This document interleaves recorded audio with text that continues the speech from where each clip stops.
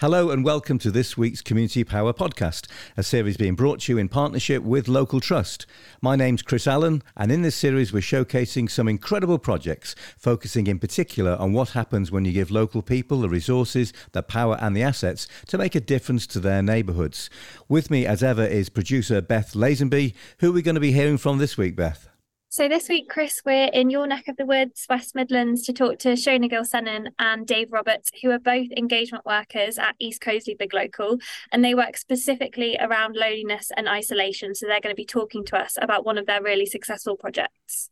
Indeed, and East Coasley's in the borough of Dudley, just outside the city of Wolverhampton, but we got into our studios, and first of all I said to Shona, tell us a little bit about the East Coasley Big Local area. Well, I'm a perfect person to ask because I didn't know East Coasley before I worked there, so going there as a fresh person to the area, there's lots to find out, and there's so much already really going on in East Coasley. There's so many sort of different groups that people can access, and this is things like the bell ringing, you've got the bowling club, you've got cricket club, athletic bowling. So you get the impression of a really lively community. Yeah, it gives the impression. It gave the impression to me when I first went there, like it's like your old school sort of village, and it's got like all these sort of things that you might think, well, what's an English village look like? And that's the kind of things it's got. Shopping centre's really small, but it's got everything it needs. It's got your bus routes, and the community, a lot of people that go there tend to stay there, so it's got quite an older population, but it has got a lot of primary schools in the area as well, so you've got that new generation sort of coming through, but nice. A lot of these children are grandchildren of people that have lived there forever. Right, so and it's a bit about the old black country town. People are proud of it, aren't they? And coming from Coasley, and I know back in the day tried to save the baths, failed unfortunately, but it's got that old black country town feel to it. What were your first impressions, Dave? I've known Coasley all my life. I was actually born just a mile down the road on the Wrens-Nest estate. Right.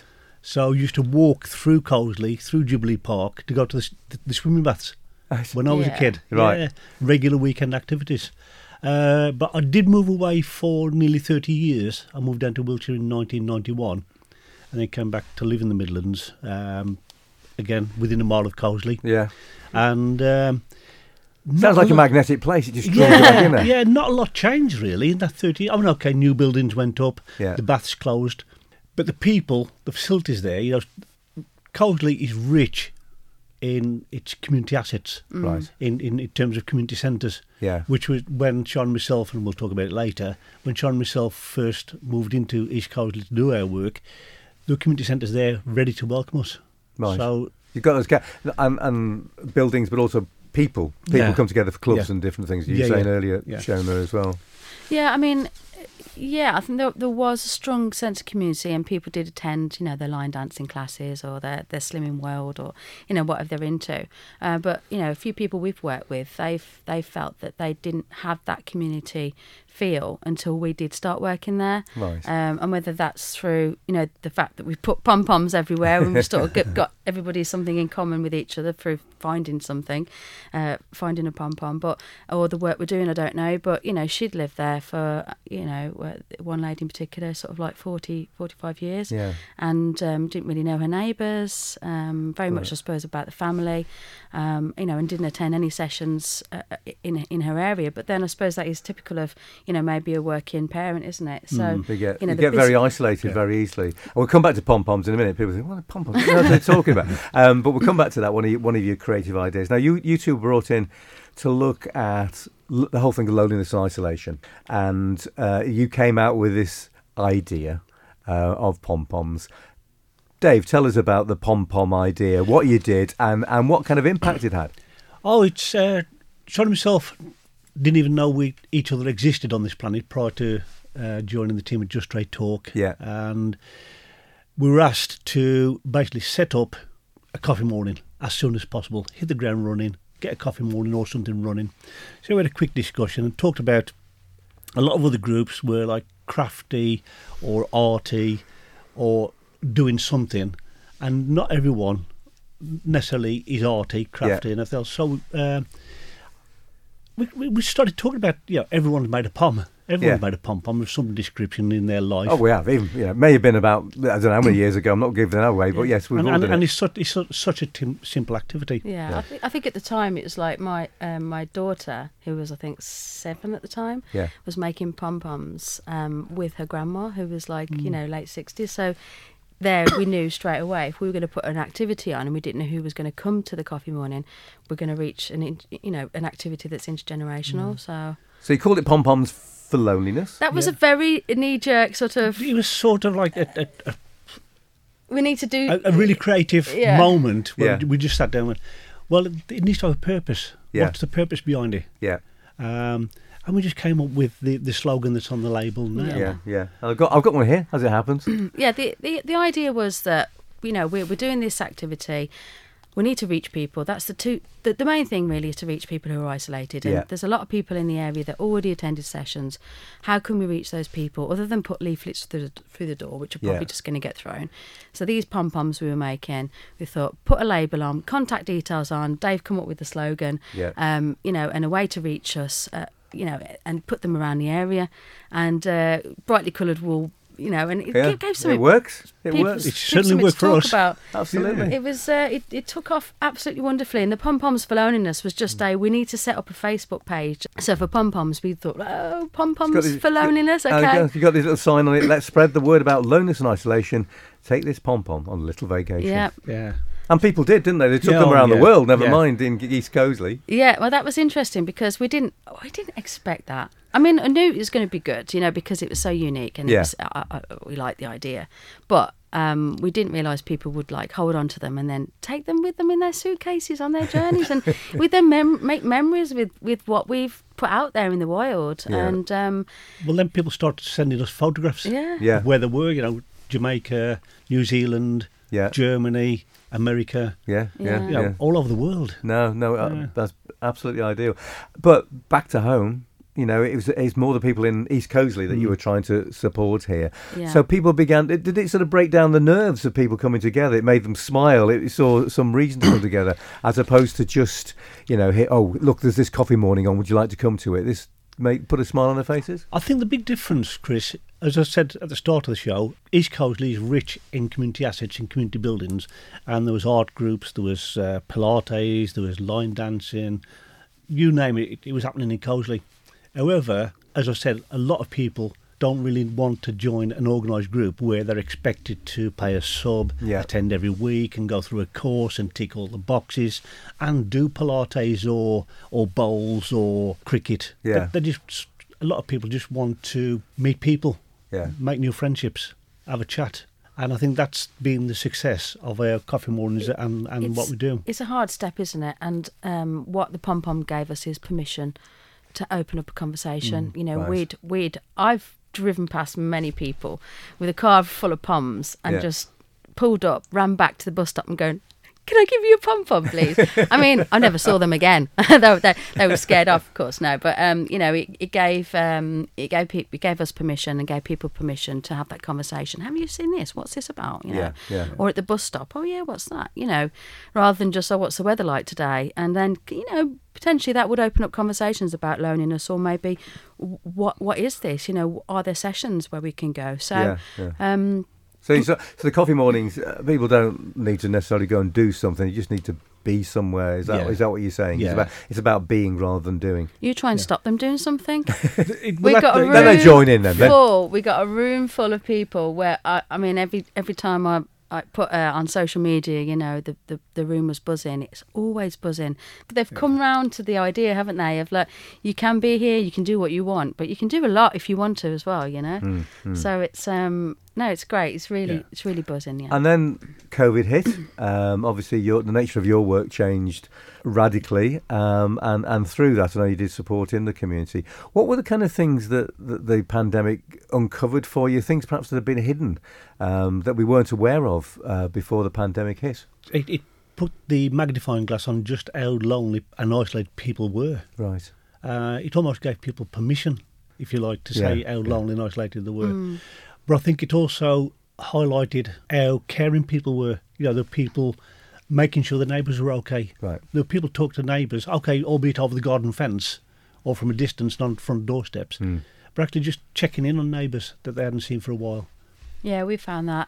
The people we might already work with in one road in particular, there was 3 people that we worked with that attended our sessions or had found a pom-pom. But when COVID struck, then they started sort of looking out for the more vulnerable neighbours in the street. And because they'd already been working with us and knew what we could do, and because they weren't afraid to ask for our help because we knew them, they then were going to neighbours and going, they can pick up some medication for you, or if you need a Christmas dinner, or anything like that. So it sort of build our connections with other people in the area. And I suppose it would be bad to say it would be good for business, but the point being it did bring more people out the woodwork, whether that would be referrals from other agencies or from neighbours and friends that saw that other people were in need. Yeah, it broke the ice in terms of those barriers there. And you obviously were then meeting very practical needs in terms of food and medication that people needed as well. And do you think these were things that were hidden for a long time before the pandemic came along? You were obviously beginning to dig a little bit into the loneliness and isolation in the area through the pom-pom idea. But do you think there was so much hidden in there that people have been lonely for years? I was very much hidden, Chris.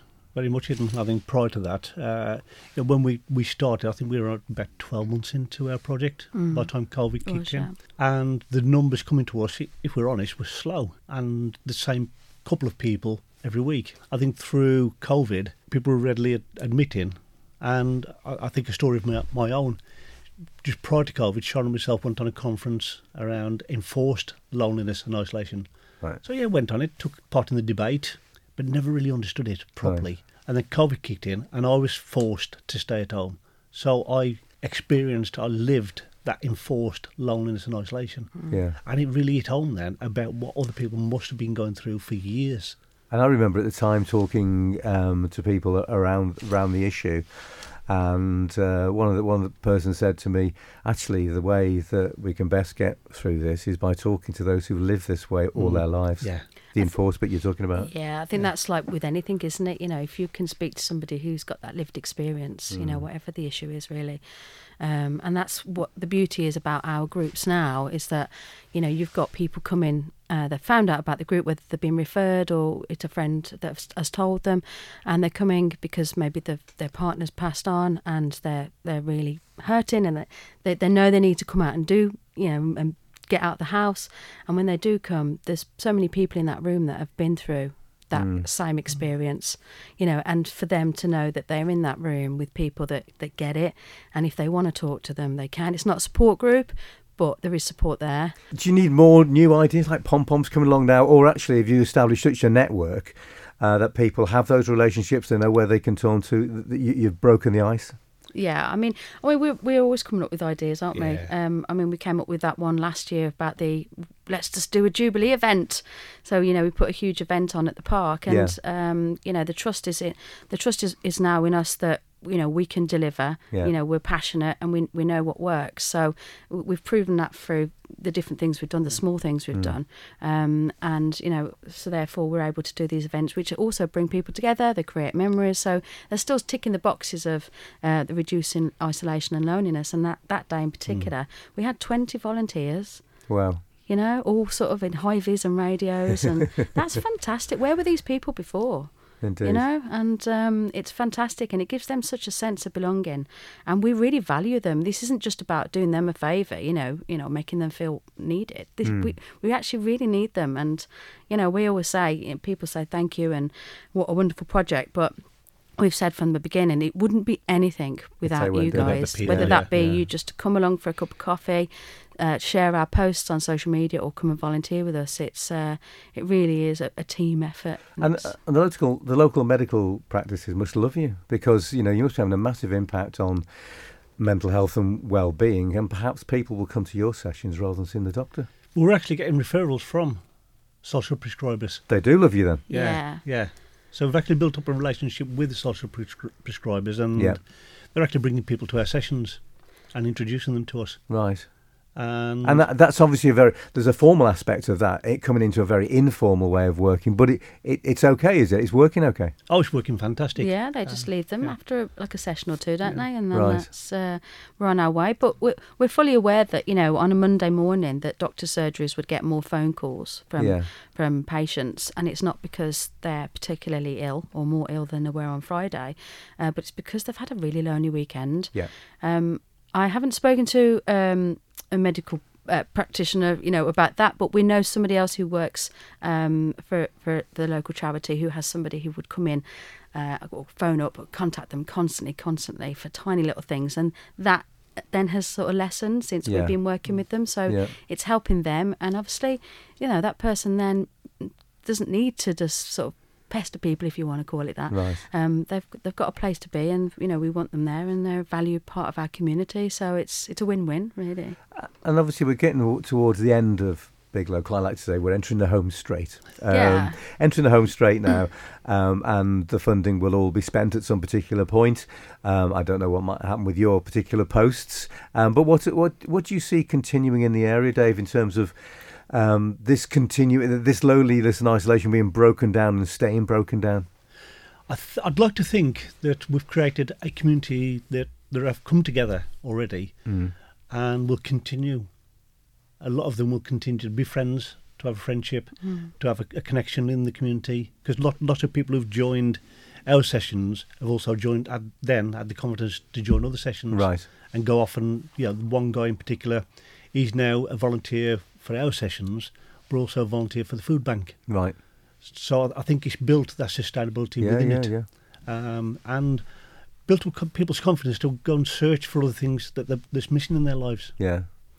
I mean, obviously it depends on what space and funding's available for them to continue the sessions that we've started. But, you know, there have been times when we've been on courses or whatnot, and we've said, well, we can't run the session. Would you open up? Would you do the teas? Would you do this? And it's happened. Yeah.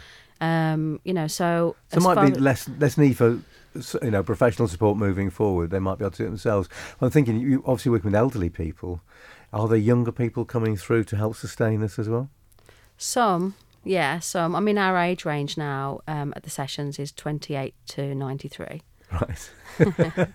So decently wide. Yes. Yeah. I mean, okay. A lot of our people, you know, friends as we call them, are older. Yeah. Because that's just the people that we've been able to contact because they're not at work or what have you. So, but yeah, there's certainly more of the referrals that are coming through from social prescribers or other support groups like Creative Support as well. We've had a few people come through there, and they are starting to get younger as well. Right. So, and I think the more younger people that come, you know, especially, you know, our 28-year-old, he's very young, and you know, he's come along, and of course it'd be nice that there'd be an opportunity that he could socialise with people his own age, but he feels so welcome, and he just comes to everything and started to go to other things with some of these people as well. So, and it's important to him, clearly important to him, and he may be one of your leaders. It'd be nice to think that you know, he could lead the way into the next chapter. Yeah, and we've got this phrase cost of living crisis around. I imagine that a lot of the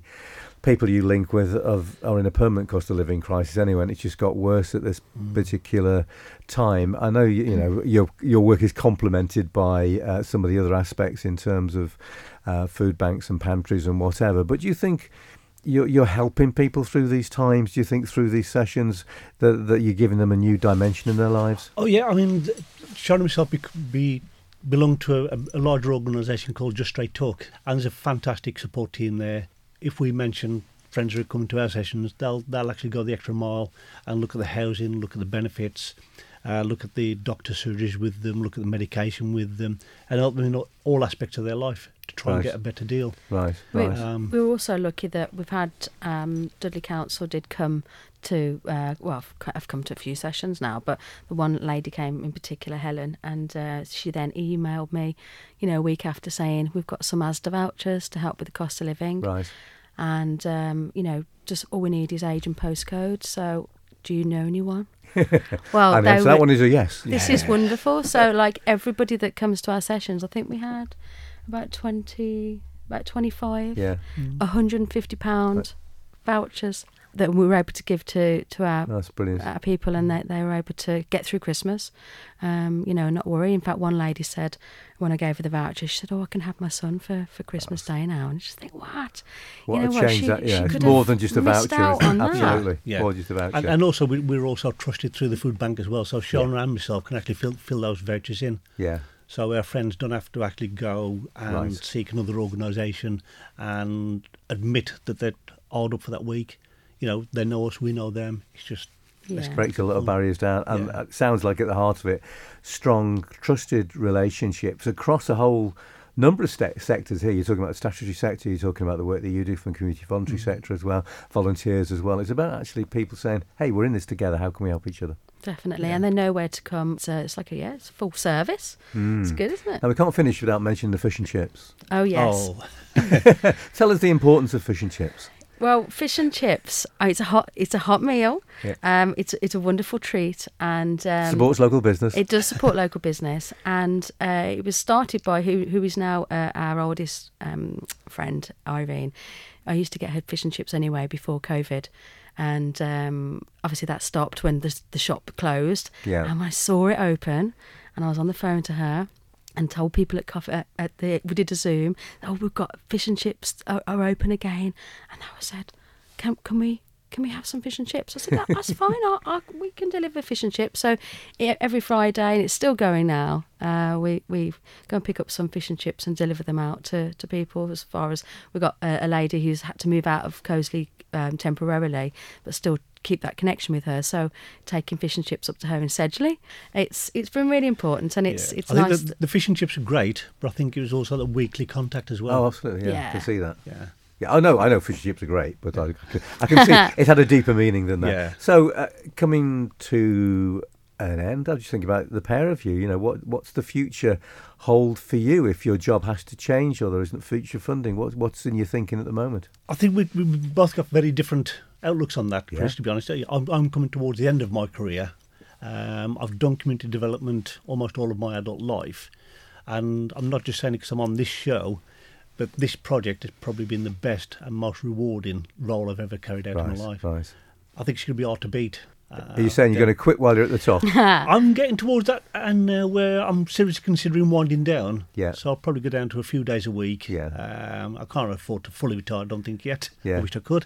Looking for something else, but within the same kind of work patterns. But this is in your heart and soul, isn't it? And because it's close, it's in an area where I've known all my life, and I think the friendships we built up, they're not participants, they're not clients, they're friends. Indeed. And Shona? Oh, I've got several different ideas. So I think with this project and seeing the success of it and the need for it further, I'd like to be able to maybe plant seeds like this in other areas. So just be that charity or that organisation or that person that just sort of comes with these little ideas that maybe could work, and start them off in areas that then they can be self-sufficient and continue the similar thing. You've got the Pom Poms franchise. And also have a Poms on Tour van, which then I go and do festivals and not sell coffee, give out coffee, put some chairs out, and we just make Pom Poms in different areas and inspire people to be nice and make friends. But also I really love the social media side, so I don't know whether my future might be in marketing and or maybe visiting all these little seeds that we've planted and seeing how they're developing. But definitely my heart is in community and making a difference, so we shall see. Thank you both very much indeed. Through you, thank you for all the volunteers you've developed and you work with as well, because changing one person's life is tremendous, but actually the number that you're changing is absolutely outstanding, so thank you. Thank you, Chris. Thank you. That's Shona Gilsenan and Dave Roberts from East Cosley Big Local with their Pom Poms for Loneliness, a clever little idea that makes such a big difference. Yeah, absolutely. I think it just shows that something so simple can transform into something huge that people just engage with really readily. I think what you said around people being there to be rather than to do was really important. And then Shona obviously reflected that just starts up so many different conversations and other projects spiral from there. So yeah, personally, I'm very excited by the pom-poms on tour idea, and I hope they go ahead with it. And if people want to know how to make the pom-poms, or whether to go to for more information, what do they do?